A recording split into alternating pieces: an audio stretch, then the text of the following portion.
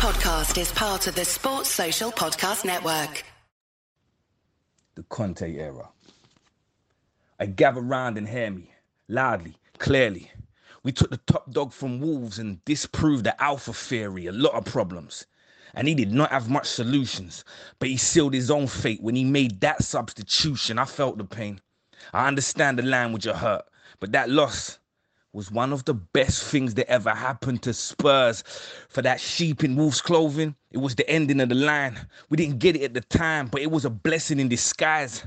Once the dust settled and things got way clearer, here lies the foundations of the Conte era. When he arrived on the scene, we were 9th in the league, wondering will he get the money and the time that he need for the guy to succeed? Because we've been here before, we've seen it happen. And then they started buying players. Oi, Levy's backed him. Now he's properly part of the Tottenham army. He made the Gunners do a runner and bottle the derby. Bunch of mugs. They just prolonged it for a couple months to play a full-strength Spurs of the lane, and we just punched them up.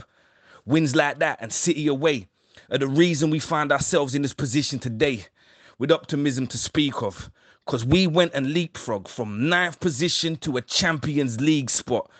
No more ketchup for dips with cuisine. A pre-season grueling fitness regime. So in the 89th minute, they still sprint for the team. He's whipped them into shape and turned them into machines and turned us into believers.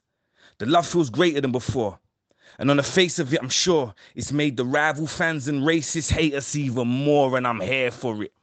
You can tell I enjoy this because we nicked a point at the bridge and the whole of London smelled like boiled piss. He takes him into battle and he's on the sidelines shooting every shot and making every tackle. His language expressive, his hands making gestures, it's madly intensive, his passion's infectious. So whoever's shooting Conte Cam, thanks for your efforts. See, I love Spurs and I love the flow of poetry. So this is giving thanks to Antonio Anthony D. Until the day that he ruins the party, we're Antonio Conte's blue and white army. So raise a glass, hold it aloft to the sky and sing with me. I'm Tottenham till I die. I'm Tottenham till I die. I know I am, I'm sure I am. I'm Tottenham till I die. Oh, for you, man, on the Fighting Cock. Even though lately you don't invite me on, I still listen and I like the pod. But I owe you guys a lot. Because I was struggling to rap and felt inclined to stop. Then I started doing this and I smashed the writer's block. You lot maybe remember I'm a rhyming cod. So I'll go the extra inch for you guys, of course. I won't just help you kill Bardi. I know where we can hide the corpse. Come on, you Spurs. It's the fighting. It's the fighting. Clock. It's the fighting.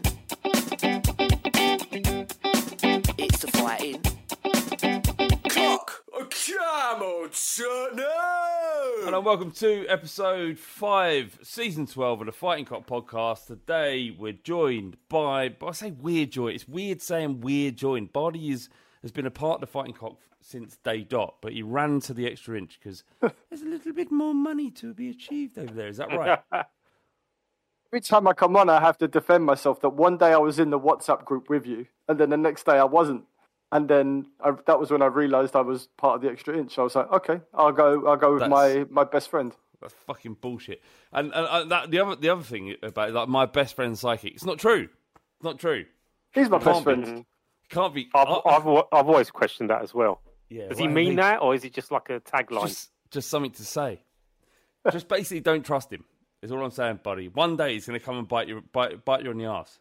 I do still have a snake emoji next to Windy on my phone. Bardi has me saved on his phone as a plagiarism because once I asked him to do some research for me for what was it for, Bardi? I remember vividly. It was during 2016 during the Euros, and Buffon had quite the tournament, and you sent me a message saying, Bardi, can you give me a bit of information, a bit of background info on Buffon, and then I'll credit you when I do my little segment on Ball Street. Yeah. So the segment, how do you YouTubers say, it launched, it landed on YouTube, and I sat down to watch it, and you said everything I'd written for you verbatim, and then you looked straight into the camera, and that's when I was expecting you to say thanks to Bardi for that information, and then you just moved on, and you mugged me off. I didn't mug you off. I didn't fully appreciate how much it meant for you. I just thought that you doing me a favour was enough for you. That's what I thought. It was the pause. It was the pause and the look into my heart, and then you just broke it. All right, I've just got a little quick test for you, buddy. Just to check that you have been listening. You know, you've left us and you've joined the Extra Inch. That's fine. All right, it's your podcast, your thing. It's fine. We're all happy for you. We're very fucking happy for you, right? But can you just tell me what internet-based security company has sponsored the podcast since the start of the season? Well, it's quite interesting you should say that, because I've noticed from the Extra Inch and the Fighting Cock that you're protecting people's computers and protecting their safety via NordVPN, whilst we're protecting people's health by promoting Athletic Greens. You haven't answered the question, mate. Yeah, what is it? NordVPN. You advertise Extra Inch. See what you're doing. NordVPN. It's pretty solid, and it's something I've been pondering for a while, because you can get Netflix from other countries, and it'd be quite nice. No, I mean just for now, NordVPN is we're going to be back with them in the latter part of or different parts of the season. So we don't need to go into it too much. But Bardi, if I know anybody, you will benefit from NordVPN. Like all the shit that you see online. Bardi, like if you look at him, like he's such a handsome man. His teeth are amazing. He's got beautiful pearly white teeth. He's got silver fox style hair. And but what he gets up to, you wouldn't even think of. It's broken many laptops. Indeed. So we've got some questions here, Bardi. Yeah, you haven't even introduced me, which is a bit rude. Why are you so insecure that I need to introduce you? Yes, mate, definitely. We've got the GOAT blogger of all time, dear Mr. Levy's very own Spooky. You all right? Well, there you go. Thank you. Yeah, you're welcome. Continue. You're welcome. So before we get into the main part of the show, we had we sent out a request for questions, and Ricky sent in a few for you, buddy. The first question is, why do you dodge drinks at Spurs? I don't. This is a rumour started when I complained about the price of a pint at Tottenham. I said it's outrageous. It's £6.29, and then Cal just said, "But it doesn't matter. You never buy a round anyway." And then it's just one of those falsehoods that's just taken truth and just spiraled out of control now. Okay, fair enough. Why did Bardi send me an invoice for petrol money when offering me a lift to the stadium on Saturday? I said to Ricky, if you get to mine, I'll take you to the stadium and I'll drive you home. And it was half an hour out of my way, so 1 hour round trip. I said, just chip in something for the petrol. I didn't send him an invoice. I didn't say a price. I just said, just give me something for the petrol. But is that I mean, is that all right? Because as mates, it was mostly tongue in cheek, but I showed a moment of weakness, and around you snakes. It's like a knitting circle. You say one thing, and it gets whispered and whispered, Chinese whispers, and now I'm invoicing him for £100. Another one from Wiki is, and I don't know what this means, and obviously, if you feel uncomfortable in answering this in the current environment that we find ourselves, then don't. But who does Bardi hate most, the overweight or the poor? This is some bullshit, because I used to be a larger individual, and I've lost a lot of weight, and since then I'm trying to encourage my friends to lose weight, and they think it's a sign that I don't like large people. Exactly. And I'm just not. You remember when we first met, Flav? I was a smoker, heavy drinker, little bit larger. It's unreal. The man that you've become is unreal. Finally, Ricky says, why does Bardi hate all Rickies? What have we done to you? No, this is he thinks I have a beef with Last Word on Spurs, but I don't. I don't have any beef at all. Oh, what? So what are you saying? I mean, this is going to be listened to by everybody. What do you mean? Why do you think you might have a beef with? What are you talking about? Ricky he just create. I don't know. He just thinks I have a beef with Last Word on Spurs. I don't at all. Bardi doesn't like vanilla ice cream, basically.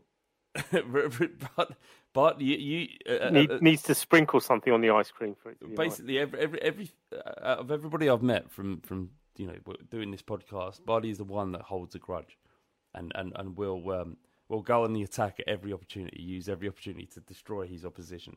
So it doesn't, he's saying that there's no issue, but maybe there is. I don't know.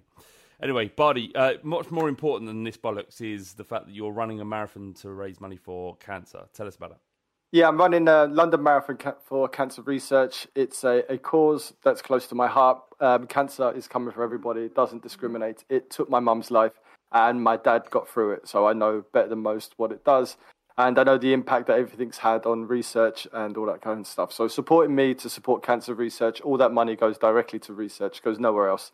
And so it'd be really great if you can support me. If not, then just cheer me on mentally, but also support me financially. But how does people make a donation? Where do they find your... It's pinned on my Twitter account, Bardi, at Bardi, TEI, Bardi the extra inch. And I'm sure you'll also put it in the tweet for this podcast. 100%. It used to be Bardi TFC until he ran for the money. Anyway, mate, you run marathons for days. It seems like you run a marathon every day in my mind. What's Bardi doing? He's running. That's what he's doing. So it's an amazing thing. And obviously, I've known you for many years and fully appreciate what you went through as a younger man with losing your mum and stuff. So if you can raise money for anything that prevents someone from going through what you did as a young man, then it's a positive thing. So yeah, going back, Bardi. No worries, mate. You're welcome. More than welcome. So we played Wolves at the weekend, and for large parts it was a difficult game. They were very technical. They made things difficult for Spurs. What's your overarching opinion of the 90 minutes that played out, Spook? Yeah, it was difficult. It was a difficult game. I don't think we need to knee-jerk about it. I don't think every game is going to be like Southampton, where they kind of turned up. We were slow to start, ended up dismantling them. There's going to be games where it's going to just be a little bit tighter, and it was all right. It was okay in the end. We won the game, right? It's with Spurs in the past. If you look at what Wolves did to us, in the game last season, what Southampton did to us, what Chelsea did to us, sometimes we don't find a way through. And on this occasion, Wolves, they played well. They didn't really do much. At the time when you're watching the game, you might get frustrated. I kind of get that because there's always hype behind our season, and everyone's thinking we're going to be destroying teams like 4 or 5-0. It's not going to always happen. Like the Premier League is a tough league. It's not the German league. It's not the French league. Anyone can beat anyone, and that's a cliche. And Wolves are decent, man. They played without fear. They were courageous. But obviously, even Spurs playing at 60% of their capacity, we're in the end slightly more comfortable. I mean, ignoring the first half, which was really piss poor, but second half they woke up. 3 games in, I know we're here to talk about football and everything, but analytically, I don't know if Bardi can offer more. I wasn't that worried at the end of it. But we've got to be efficient, we've got to be professional, and I think we were in the end. Go on, buddy. Yeah, I think Southampton, Wolves and Chelsea are 3 teams that kind of set up really nice to nullify us. And the teams we've spoken a lot about, they stopped us last season, they caused us a lot of problems. We're plus 7 points on where we were last year. And we had some issues in that first half trying to get through Wolves' midfield. But then you saw in the second half a little bit of a tweak, a little bit of improvement, and probably a bit of a bollocking of Conte. And they played much, much better. And 1-0 in the end almost flattered them. Sorry, mate. No, I was just going to ask you about the midfield.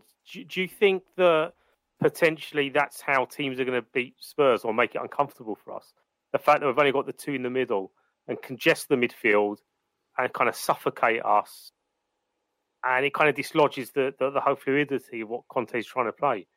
I don't think there'll be a counter to that, or is that an exaggeration after just a couple of games where we've been a bit uncomfortable? I don't think we're going to come up against teams like that every week that come to nullify us and have the ability to do it. I don't think there's not teams out there that have the quality that Wolves have in that midfield, especially not Chelsea, when they play us anyway. And Southampton will cause teams trouble. I think it's a good 7 points.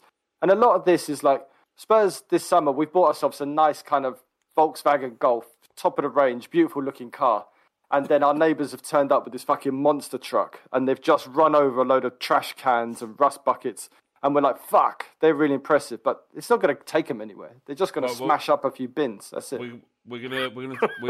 I think we do unfortunately have to acknowledge the fact that Arsenal exist, and we will do that later on in the show. But before, I just want to carry on with this Wolves conversation because Heung-min Son was ineffective again, and I'm not saying that, and I don't think any Spurs fan out there is saying that it's time for him to be removed or that we should rely on Richarlison, but just based on the performance from him when he came off the bench against Wolves, there'd been a lot made of the fact that we spent £50 million on a player that isn't going to go into our first or our front line. But when he came on, it felt like, this is the reason why we did. This is what he did was much more effective than Son had done previously before. And again, I want to go at pains to say that no one's digging out Son, and it will come for him. Of course it will, because he's such a good player. But Richarlison, really impressive when he came on. Speak. Yeah, it's difficult because players like Son and Kane, you know exactly what they're going to give to us, right?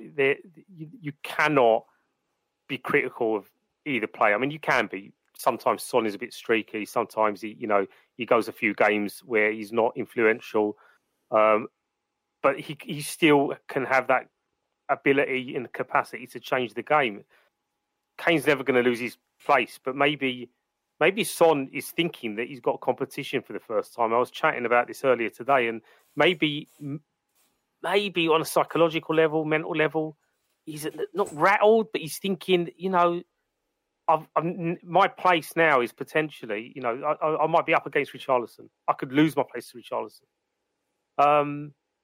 But again, it's 3 games. He wasn't that terrible against Southampton on the first game of the season. Yeah, he's not firing on all cylinders. And the thing is, we've got a squad now. We paid 50, 60 million for Richarlison to basically rotate and cover players, especially with Champions League football. So maybe at some point, stick him on the bench. He might act as a little kick up the arse as well. If it is a mental thing. He hasn't forgotten how to play football. He hasn't forgotten how to move or to run into space for Kane to find him and vice versa. They've been doing that for, year after year, and he had a big season last year. So maybe he's doing what Kane usually does in August. It's just a slow start for him. Yeah, of course. There was something that you guys said in your very good Patreon 5 Statements podcast about almost how you refer to it, that we almost have to change the language around Son and Richarlison. It's not being dropped. I don't think Pep doesn't drop people. Klopp doesn't drop people. They rotate them in and out according to the game, according to energy levels, and according to form. If we rotate out Son, it's not him being dropped. It's Richarlison being selected, and I think we'll probably see that sooner or later. This is a Tottenham thing. Sorry, Flav, mate. This is a Spurs thing. There always has to be drama and narratives around everything that we do, and it's like, well, he's got to be dropped. He's got to be dropped. We've got to bring in Richarlison. And it's an argument around why we're paying 50, 60 million quid to sit a player on the bench. And Son is spoken about like he's fucking useless. Like he's not the type of player that, again, will probably end up scoring 20 goals this season. Like, just chill out. And, and I know it's just language and words and it's just people just chatting about football. But, yeah, if Richarlison comes in, it doesn't suddenly mean Son's finished. It's like, allow the squad to rotate. It's a long season, and it's a season where we need to be competing in every competition, right, at the level that Conte demands. So we kind of need that depth. And at some point, Richarlison will come in, and he ain't panic stations. If anything, how great would it be if Richarlison comes in and he's banging them in? Yeah, I mean, suddenly, do you know what I'm saying? What a world to be in as a Spurs fan if Son drops out of the team, Richarlison is playing as well as Son can and has done. That's the dream. That's what you're hoping for. And like we want Son to be everything that he can be, and we want Kane to be the same. And if they are playing at the top of their abilities, then that's only going to benefit us. But we also want someone to come in who can offer something similar. And I'm not saying that Richarlison can even come anywhere near close to what Son has delivered over the last 6 or 7 seasons. But to have an option is impressive, and we just don't need to get caught up in this romantic idea that Son has to start because he's Heung-min Son. From the first and foremost, it's Tottenham, and then it's the rest. And if if we have a player who can come on like Richarlison and impact the game in a way that Son hadn't in those 90 minutes, then it's only a positive thing. We've got a question from Dan the Man. It says, which game do you give Richarlison the nod to start over Son? I'd give him a one-off for the Forest game, but I can't see Conte giving him a start until Fulham when the first round of Champions League starts. Bardi, can you see any world where Richarlison starts ahead of Son? No, I still think it's a bit too early. I mean, I'd roll the dice, but I don't think Conte will. He's still a little bit risk averse, and we've seen it through his selections, not picking Longley and Bissouma and the rest of them. So I think Son still goes against Forest, and I think Forest might be a good game for him. But I think we'll probably see Richarlison start, like Dan says, once the Champions League proper starts. Yeah, I don't disagree at all. I mean, Son is Son. Conte is a bit stubborn and set in his ways, and obviously we've even seen it with Bissouma. You know, he's probably match ready. He can probably come into the team, but it's like a gradual progression, isn't it? An evolution for these new players. You know, even Perisic is starting the other day against Wolves. It's a slow process, but it's one that has a design to it. It's not just him not playing players because he's loyal to the ones that he's got. The ones that are in the team are the ones with the momentum, and they've set the benchmark. And the likes of Richarlison have to fight and prove that they're worthy of taking that starting role. And I think it'll only happen when it's Son that needs to be rested rather than Richarlison breaking into the team ahead of Son. Yeah, everything about Tottenham is automations and movements and routines and how we move the ball out the pitch. And you could see that in the first half. We couldn't do it. We couldn't work the ball out in the usual patterns that we do. And we couldn't press in the same way without Romero. And I just think it takes time for these new guys to learn how to do it, where to move. It's like a ballet with Conte. And it takes time to learn the steps. That you mentioned about not having Romero there. Davinson Sanchez came in and I thought he did a good job. And since every time we've had to rely on Davinson Sanchez since Conte came in, even under Espirito Santo as well, he's done well. I think he's on something like a run of 7 clean sheets or something mental. I think it's 7 hours, if I'm right. Yeah. He's a good defender. He remains impressive, man. It's impressive, isn't it? You just can't do Romero. Didn't you say you'd be better than Ledley King once? Oh God, this take of mine follows me around as well. Yeah. But what did you say? Because I don't know if you remember Sanchez's debut season, he was pretty good in the middle of playing in the middle of Alderweireld. And what did you say? I said Davinson would go on to be better than Ledley King. Mate, sometimes you've got to go big. 100%, I agree with you. I've been absolutely pulled over the coals again for a tweet. So I when you tweet some mental stuff when you're like 10 years ago, and you look retrospectively on Twitter and you get caught out for being a racist or a homophobe or a transphobe, whatever it might be. My one is the fact that I tweeted that Harry Kane, I know he's young, but he'll never play for Tottenham, and that was literally, it will be 10 years in December. And there's people quote tweeting me and digging me out, going what a horrible take. Obviously, it was a horrible take in hindsight, but you got to say stuff. And at the time, he was fucking garbage. Barely anyone predicted what happened, mate. I mean, there was loads. The most fucking annoying thing is that Windy did predict it. That's the most annoying thing is that Windy fucking predicted it. I don't care how bad my take was. I just care how right Windy is. Here's the thing with Windy, though. He predicts every Tottenham Academy player to make it. Yeah. So he was just he was following the same kind of... Yeah, what happened to fucking Dennis Sirkin or whatever that geezer's name was? Remember, Flav, 12 years you've been sat in front of a microphone saying a lot of things. You probably said a lot of things worse than that. Or 100%. Made worse predictions than that. I shouldn't be able to have a career based on this. They've been edited out. But you get things right as well. Remember when you said Trippier would play for England, and nobody saw that coming. I did say that. I also said that Paulinho was garbage. Yeah, he did end up at Barcelona. Which is madness, right? This is madness. Anyway, so we mentioned Højbjerg. Actually, before that, Perisic. What did you make of his first start at Spurs, Bardi? I was concerned the first half. I thought he looked a little bit slow and a little bit off it, and I thought he looked like a 34-year-old wing-back trying to keep up with Neto. But the second half, he was much better. So much better. Yeah. And his ambidextrousness, if that's a word. It's his ability to be able to look like he's in no position to deliver the ball into the penalty area, and somehow he manages to do it. And it's not just like a Emerson delivery; it's actually a dangerous delivery that's kind of begging for someone to be at the end of. So he loves a little whip, doesn't he? He loves a whip. Yeah, it's just quality whips all the time. One or two overhit ones, but again, you know when this guy's played 4 or 5 games on the trot that he's going to be something special. And I can see Kane scoring a ton of goals off his deliveries.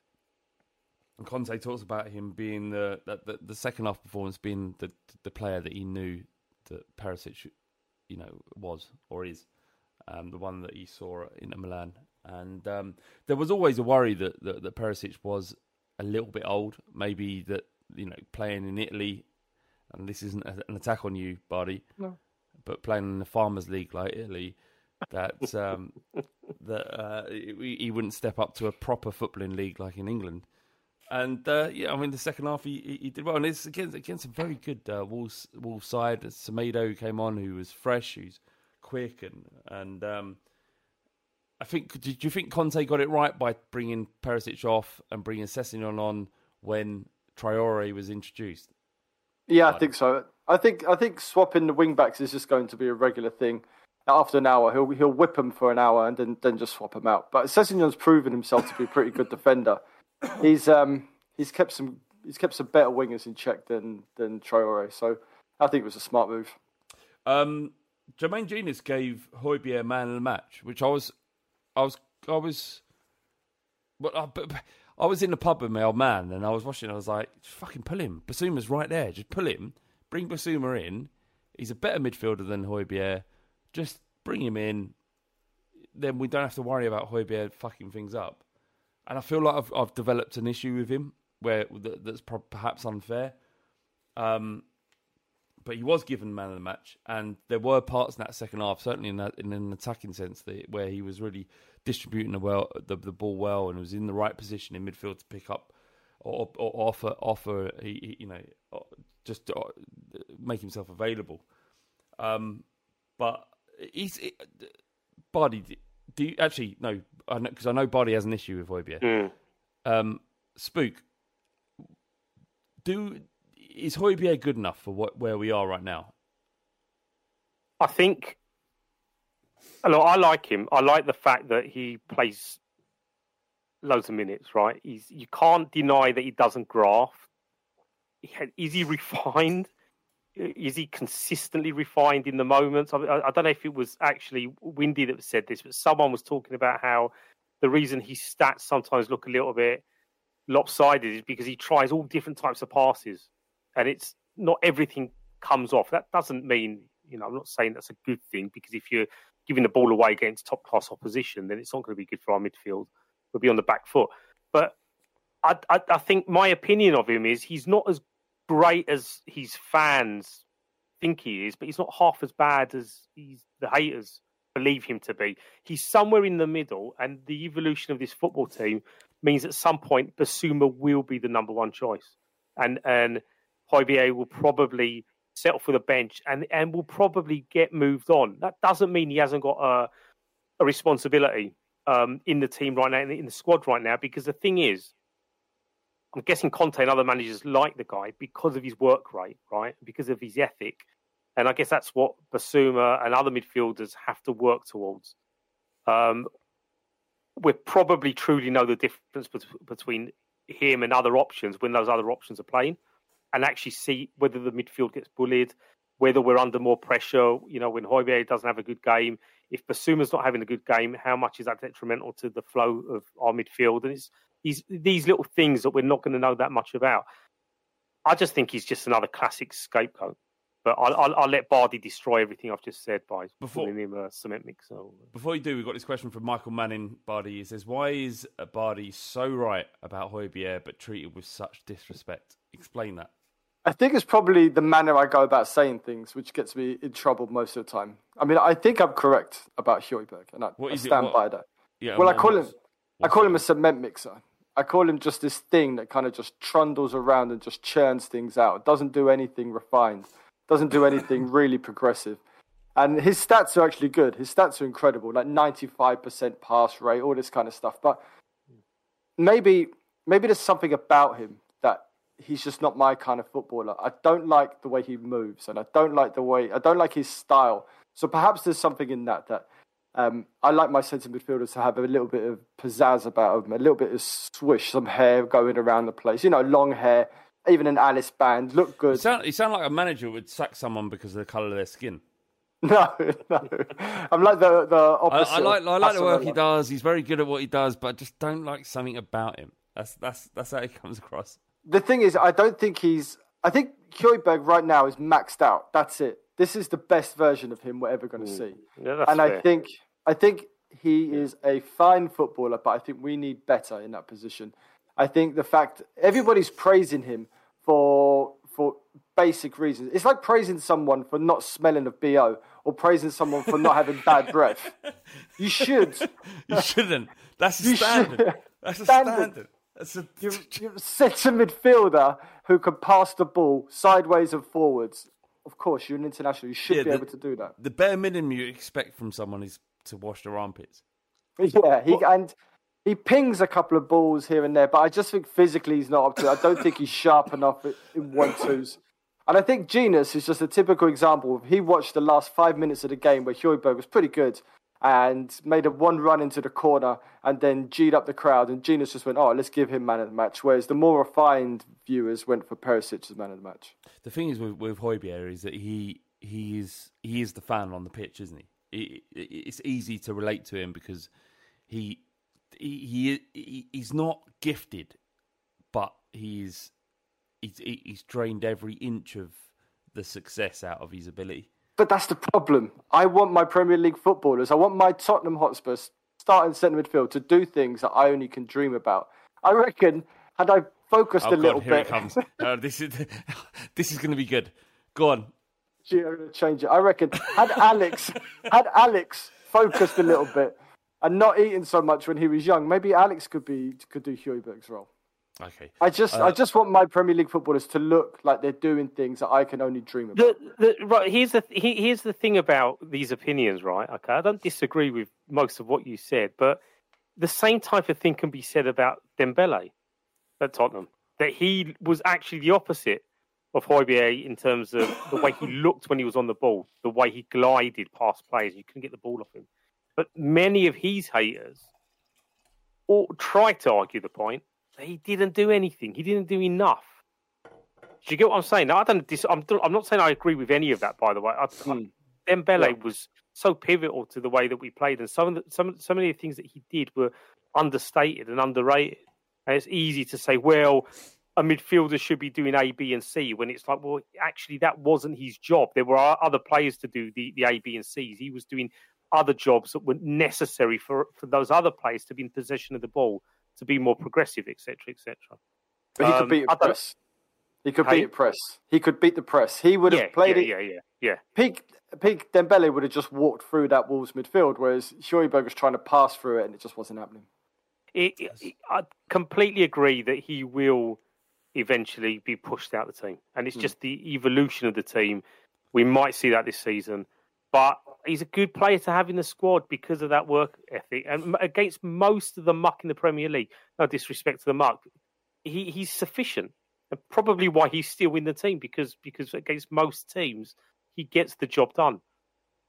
Talking about muck, Man United have bought Casemiro from Real Madrid for £60 million. Højbjerg, as a result of that, has been linked with Real Madrid for... well, God knows what how they value Højbjerg and how we value Højbjerg. But if we were offered £15 million for Højbjerg right now, Bardi, given the fact that we need him, we do need him, regardless of what you think of him right now, to remove him from our team would create issues. Would £50 million be enough, Bardi? Yeah, I'd sell him for 40. I think that's a good profit, and we've got 4 midfielders who pretty much the same profile. All 4 of them all do the same thing. In January. Yeah, when he eventually comes back, he isn't back. That's what I'm saying. Right now, we've got 3. We've got 3 other midfielders. I would take that money and invest it in Fabio Ruiz or Benacer. Go get these 2, and change the profile of our centre midfield. £40 million a great price. Those 2 players, you literally could have just made them up. For all the people that are listening to this podcast, you might as well have made those 2 players up. I don't even. Ruiz plays for Napoli, who they're trying to sell. That's why they've signed Ndombele, Anguissa, all these guys. And Benacer. So we've got to buy a player from Napoli that they don't want because Ndombele's replaced him. Is that well, right? His contract's running out, so they need to shift him for money. Otherwise, he's gone for free. Or Benacer from Milan, who's just won the league with them, scored a beautiful goal at the weekend. And he's got a release clause, I think, of 50 million. So just no one knows what the fuck you're talking about. Michael Harris says, Perisic was man of the match on Saturday. Is he officially nailed on for the left wing-back position instead of Cess? Spook, what do you do in this situation? Because Sessegnon needs time, and he needs time for us to get on board with him. He needs minutes. He needs to be playing. He has to be playing at Spurs. But we've got Perisic, who obviously everyone expects to be ready, like game ready, and had a good second half against Wolves. What would you do in that situation if you was Conte? Would you stick with Cess against Nottingham Forest, or would you carry on with Perisic?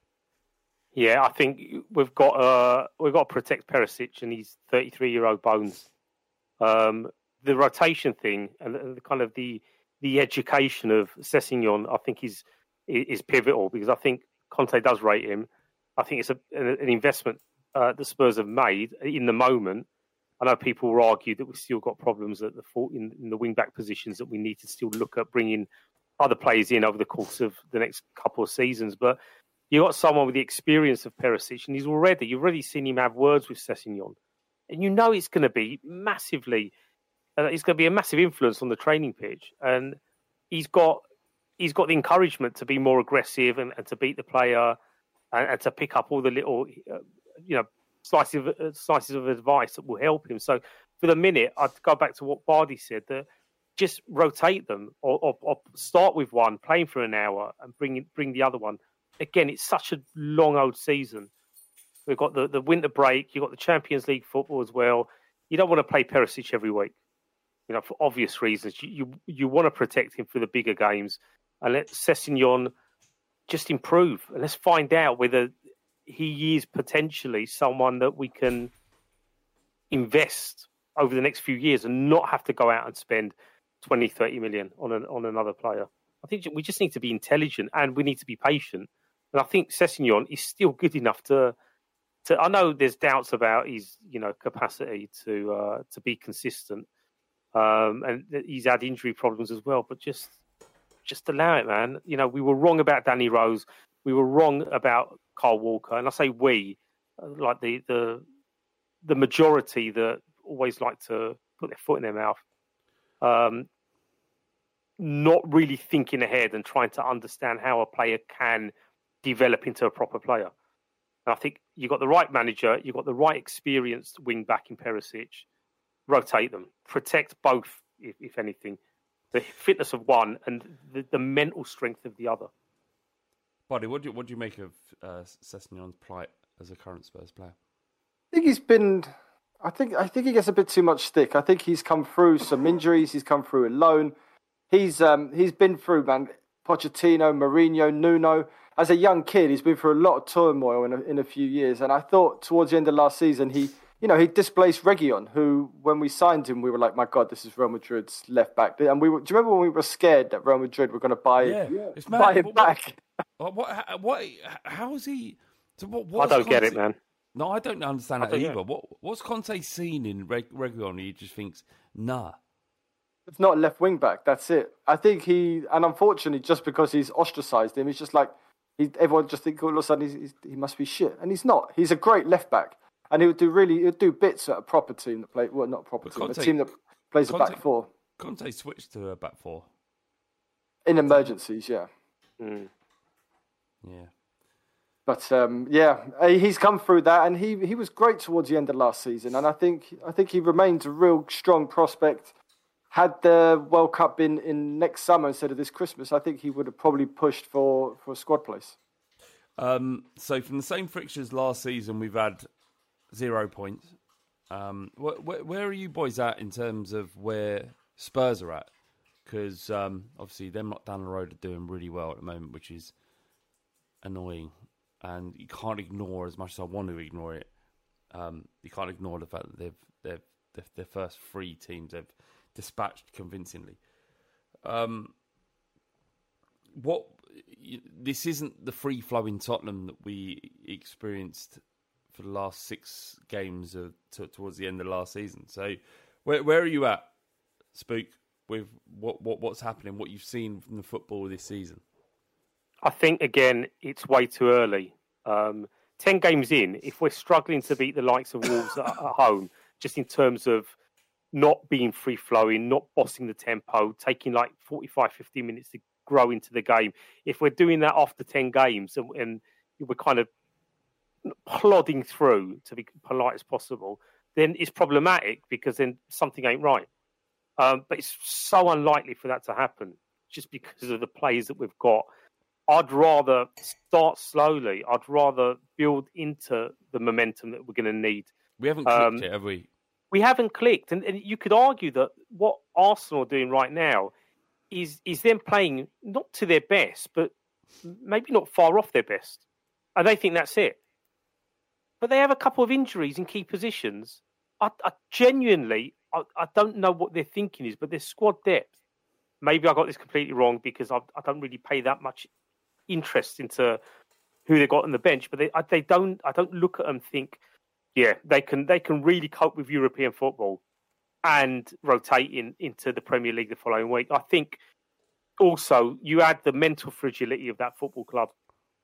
No fucking team that has a manager that pulls out a light bulb in the dressing room is going to be successful. I just refuse to believe if it will be a disgrace for us to lose games against them this season and for them to finish above us just based on Arteta. Unless Arteta's playing a caricature of himself and pretending to be this weird character for the cameras. No, he's actually a weirdo. He's exactly, that's my point. So it's like I think they're a young team. I think mentally, I don't think they're strong enough. I don't think they've got the depth. They're doing what Arsenal do. They're kind of bullying teams that you expect them to bully. Their real test is, can they play more than 20 minutes against Man City? Can they, do you know what I mean? Can they get a result? Personally, I want us to turn up at the Emirates because we make them look good way too often on their home patch and we give them everything they want on a plate. Turn up, turn them over, just fucking end them early season. Indeed. You worried about them, Buddy? No, because they've started. It's almost like they've started too well, and you can't sustain this. You can't go out 100 miles an hour and just believe that you're going to play like that every week. Man City is one of the best teams in the world, and they can't do that every week. So it's unrealistic for Arsenal to think they're going to carry this on. They've got to start running around Lithuania and Moldova pretty soon, and then we'll see what happens to them. They've had a really nice start to the season, man. Bournemouth away, Leicester, who are a joke at the moment, and they played Palace at the right time. They're not Palace now. Look like a completely different team. Yeah, and as we said, we're +7 on what we had last season. And I think that draw, even though Chelsea got smashed up by Leeds, I think that draw at Stamford Bridge is huge for us.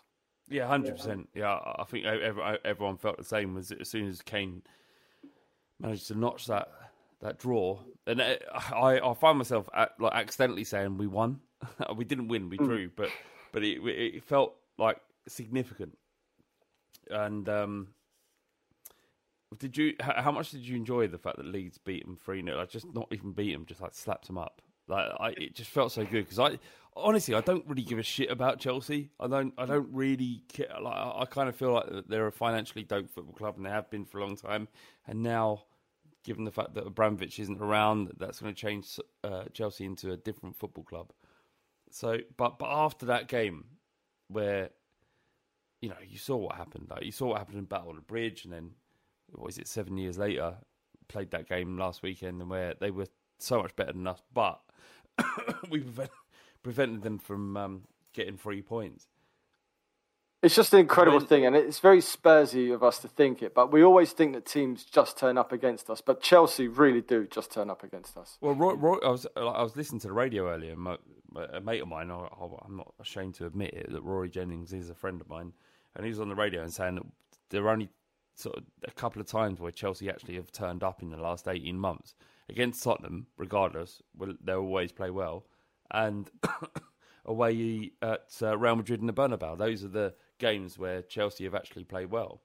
And if you're a Spurs fan, and indeed I'm sure if you're an Arsenal fan, if you're looking at a way to get into the top four, you're looking for someone to drop away. And if Chelsea are going to drop away, then that will be intensely satisfying. Just need Manchester United to turn up, and so that it'll put the pressure on Arsenal. That's what I want. Because I'm not comfortable with this idea that Spurs, Arsenal are in the top in the top four together. Just don't want them anywhere near us. But you would rather us finish fourth and then finish fifth than us finish third and then finish fourth. 100%, without a shadow of a doubt. I'd rather us finish 17th if they're going to finish 18th, and we forget Champions League football altogether. I'm starting to believe that my hatred of Arsenal is more than my love of Tottenham. It's getting to that level. I fucking hate them. My wife does ask me this question. She's convinced that I hate Arsenal more than I love Tottenham. Yeah, it's not wholesome. It's not a healthy way to live your life. But I am where I am, and I fucking hate them so much. But I did enjoy Chelsea getting done by Leeds. It was wonderful. My dad rang me up and went, "That was brilliant, wasn't it?" And I was like, "Yes, Dad, it was fucking brilliant." Because Leeds are not supposed to be much of anything, and the fact that they turned them over, and the fact that you're now, like, as a Chelsea fan, looking at it going, we beat a poor Everton team away from home. We drew against Tottenham but played well, and we went up to Ellen Road and got slapped. What did you make of it? Yeah, hilarious. Of course, you're going to enjoy it. And they were just, again, dismantled with such ease. And it is funny. I mean, it's funny because you've got Spurs fans saying, "How did we make them look that good?" Which is altogether like another. It works. Well, it doesn't work like that. You can't compare one game with another game in those circumstances. But it kind of shows you that, for all the hype around all the top teams, like, no one's really clicking, apart from arguably them not down the road.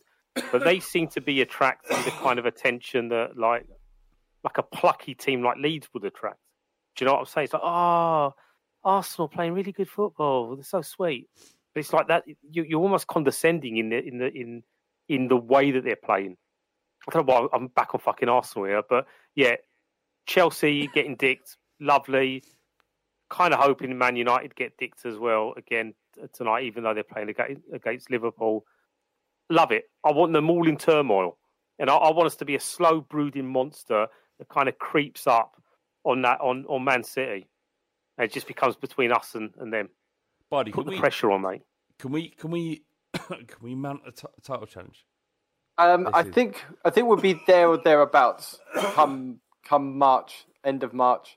April, then perhaps we might just fade away, and I think City might just canter off with it. But I'd like us to still be in the picture come March. I think that'd be great. Do you think that the World Cup will have any impact on how the Premier League sort of pans out? Most of us will have, or the teams in the top six will have players playing high intensity, sort of massive sort of focal element to, or mental element to them playing these games, and they're going to put a lot into it physically and mentally to just do well in the World Cup, and then you have to play another half of a season. Do you think that the quality might drop, like the fact that Liverpool have Salah, who isn't at the World Cup, Imagine him just rested and ready to go, like a month off in the middle of the season. The fact that all of our players are going to be playing, like Arsenal, a similar situation where their players are going to be playing. How a do you bit Spursy, isn't it? It's like you almost feel like Spurs are going to be doing really well until the World Cup. I think we're going to be top. I think we're going to top, and then the World Cup will come, and it will fuck everything up, and then it'll be another conversation that Spurs fans have to have. If it wasn't for the fact that we had this unprecedented World Cup in the middle of a season in fucking Qatar, feels like it, innit? We would have won the league. I think you're right on one thing. As much as you can worry about injuries, injuries can happen at any point in the season. The mental impact, especially if England have like another good competition. But part of me also thinks that, we've still got Southgate, leading, and perhaps he peaked in the Euro final. I don't know. It's tricky, but it does worry me. It does worry me about how the likes of Kane and one or two others are going to play towards that winter break if they're really conscious of the fact that they've got to make sure, it's like any other season, to be fair, any other competition. You want to avoid injury, but more so because it's bang in the middle of our Premier League season. That is going to play on the minds of definitely one or two high-profile players, no doubt. Indeed. Any thoughts on that, Bardi? I refuse to recognise the validity of this World Cup. Right, because you're not in it. We had a question from Gucci Payne here. He says, what's the longest Bardi has gone without mentioning that he's Italian? This podcast. He's not Italian. He's not Italian. He's half Italian. I was born and raised in North London. Born in Camden, London Borough of Camden. But my footballing beliefs. My mum was English. Your mum was English. That's right. Spooky. You're thinking of? Yeah, probably. So your mum was English. Your dad is Italian. Yes, but my football philosophy has always been Italian. My introduction. What does that even mean, Bardi? My football philosophy. My introduction into football was through Italy. I wasn't born into a Spurs family like you lot. I'm the only Spurs supporter in my family, and the only connection I have with football is through my dad. And my dad supports Leeds because when he came, yeah, it's random. What? That is random. Because when he came to England in the 70s, the first match he went to watch was Chelsea against Leeds at Stamford Bridge, and he just liked Billy Bremner Leeds. He liked their style. So he's always been kind of a Leeds supporter since then. So I'm Spurs, obviously. You're as much English as you are Italian, but oh yeah, more English. I am more English. But then fucking join us in our misery. No, but I support Italy because that's my connection through football is with my dad watching Italy with him as a child, and that's what God gave me with my football connection. My dad is Italy, not Tottenham. Okay, whatever. Benny, we're going to finish on this. Cheetown Spurs. He says, "How much does gas cost in England?" I know it's not football related, but it's fucking mental, isn't it? Like I can't fill my car. I filled my car the other day, and it was like £90. The other day it was 108. That was like about a week between. And then you got Ricky complaining about asking for 10 quid. It's expensive. It's expensive. You know what? It's full circle. Pay up, Ricky. Yeah. Ricky shouldn't even have brought this up. It's fucking pathetic. But it's crazy. How are you dealing with the spook? How are you dealing with the cost of living crisis? I'm all right at the minute. You're masturbating your way through it. Yeah. I'm okay. I'm in a weird place. Living wise, but ask me again in a year or two. But yeah, I mean, as long as I can get Just Eat delivered, I think I can survive. Really, just about. And let's think towards the end of the season. Like we're 3 games into the current season, and if you'd have asked me before it started, I would have said 3rd. Body, are you still 3rd, or was you more optimistic? What? It's top 4 or nothing, right? I still think 3rd. Maybe a cup or a good cup run, and then maybe quarterfinals of Champions League. But I think 3rd. I think a clear 3rd will be a really good progress. What do you think Conte's thinking though? I think he's thinking he wants a shot at the title. He's going for the league, and that's just the way he believes. You'd never have Conte's not going to sit there and go, "Oh yeah, I'll take top 4. That's my everything." He's going for it for sure. Do you believe now, Spooky, that Conte is fully invested in Tottenham and he's found his home, because it kind of feels like we went through that process of him. Well, Levy's not going to back him. He's been backed. Conte's not going to renew his contract. He did renew it. Now the narrative is, if you remove the Spurs haven't won a trophy, the narrative is that at the end of this season Conte will leave. I don't think he will. I feel like he feels comfortable. He's been given everything he wants, and that he wants to stick around and make it happen. What's your opinion of Conte's situation? Yeah, I agree, mate. It's like you're always going to have Conte play this game where he appears not to be completely happy, and it's weird because he's not. It's because he's not. Well, that's part of his personality trait, exactly. Yes. Yeah. But it's the fact that he's publicly putting on a show. He will privately speak to Daniel Levy, no doubt, and have actual adult conversations with the guy. But in order to, inspire the players and to inspire himself, I've bought into the fact that this guy will always seem to be annoyed at something. And it's his sheer desire to be a winner. Like this stuff, these quotes about being nasty, these quotes about hating to draw because it's half a defeat. This is fucking beautiful stuff. This is not Tottenham-like at all. These are all the traits that we've been trying to build towards for years. And we've kind of we became more spiteful under Pochettino. We became, like this band of brothers, this togetherness, and this unwillingness to roll over and die, right? The last gasp goes and the rest of it. He instills all that into the team. So I completely buy into it. And I think he knows he's getting what he needs. And it's not just the players coming in and the players that we're targeting and perhaps the players that we're looking to bring in next season, but it's stuff like the infrastructure. Set piece coaches. Pieces, man. Scoring goals from corners is something completely new for Tottenham. Well, it's a science, right? Though, isn't it? Did we get one against Southampton? No, it was a corner that worked its way back out, and then Son chipped it in. So the statistics will tell you that you get a corner, you score a corner every 50.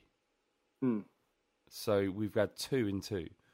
And put that deft header from Perisic just to nod it over, and then Kane was just there. Yeah, Kane's movement was fantastic. Yeah, well, that's the thing, is it's not easy scoring a goal in the Premier League. It's certainly not easy scoring from a corner, and the fact that you had to rely on the fact that Perisic had nodded that on, which 1 in 50 he may not have got to that, and then it come across and Harry Kane had already done the work before the ball was even delivered. It was all just. I mean, to be fair, the thing that won us the game was the boos at half time. I mean, that was a game changing moment. I thought we haven't even talked about it. The disgruntled few. What did you make of that? Like, what are you doing? Oh, mate, listen, Spooky, why were you booing, Spooky? Tell us. Where I was in the upper tier east stand, it felt like the boos were coming from the south stand. So I don't know for certain if that was the case. But what's going through your mind? If you're listening to what are you booing for, mate? Like, genuinely, what are you actually petulant about here? Like, how dare I pay the money to come watch Tottenham, who I've been told on Twitter that we're going to win the league this season, and we can't even beat a Wolves team? Like, where's the mentality? Do you not watch football week in, week out? No, but I think they do. They do. The people who are booing there, they do, but they just cannot. They cannot compartmentalise the fact that Spurs aren't blowing Wolves away. And Wolves are a good team. I'm not a booer, but I defend the right for booing. I think if you're pissed off... Not depends on 3 games in, Vardy. Come on, mate. Surely not. I'm not a booer, and I wouldn't do it. It's not my thing.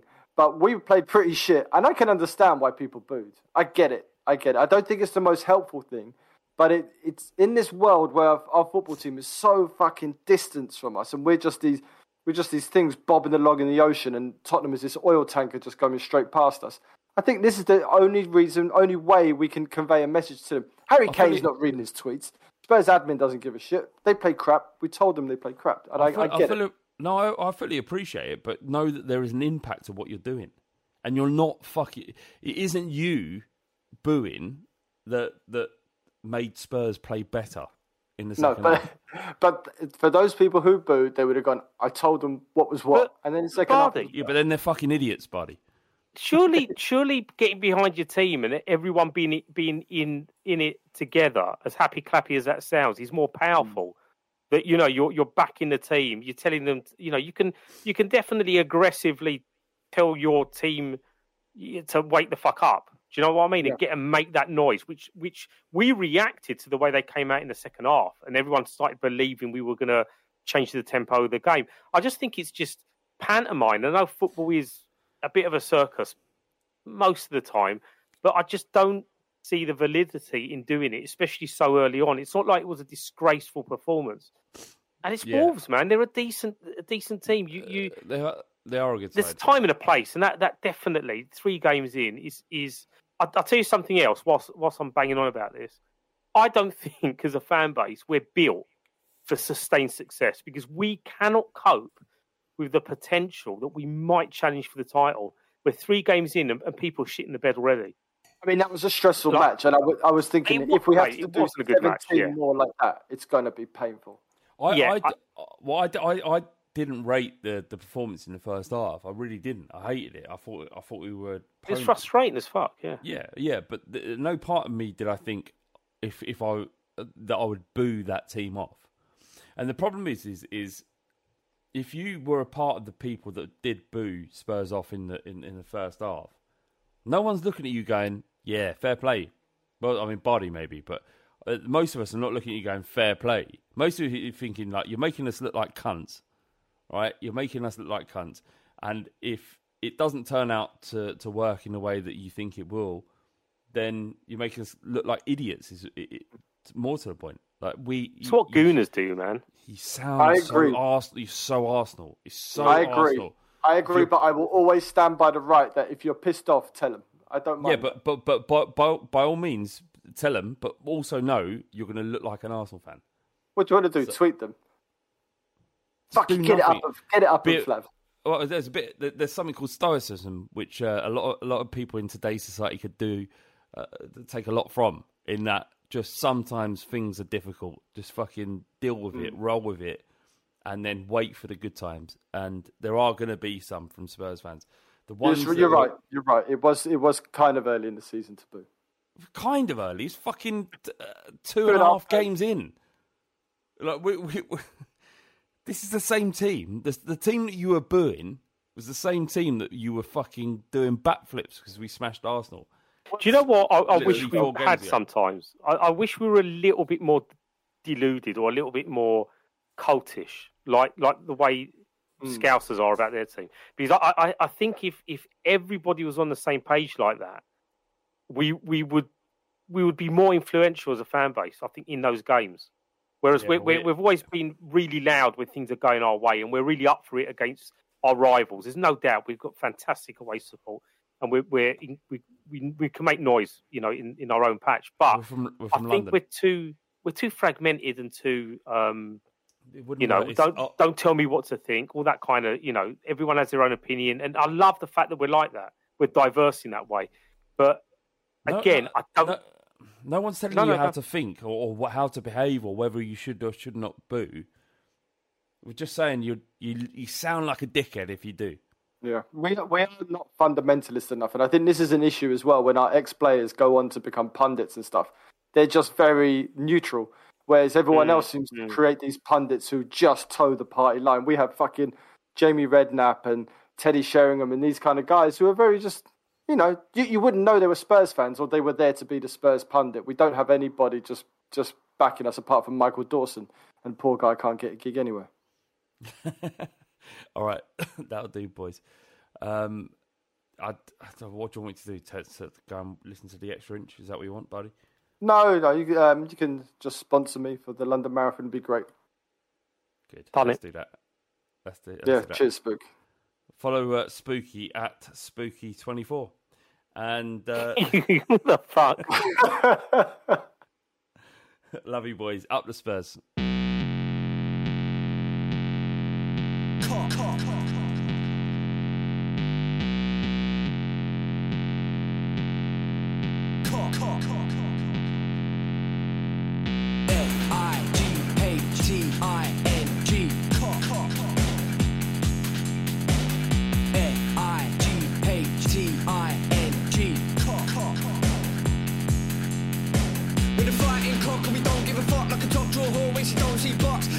wanna come and run it, but they're funny like a dummy in the bummy of your mummy. Fighting cock and we don't give a shit. Everybody knows flat bait's a prick. We can get sticky in the mini, sucking willy. When you're getting grilly, yeah, you're gonna bang the milli. Bang, bang.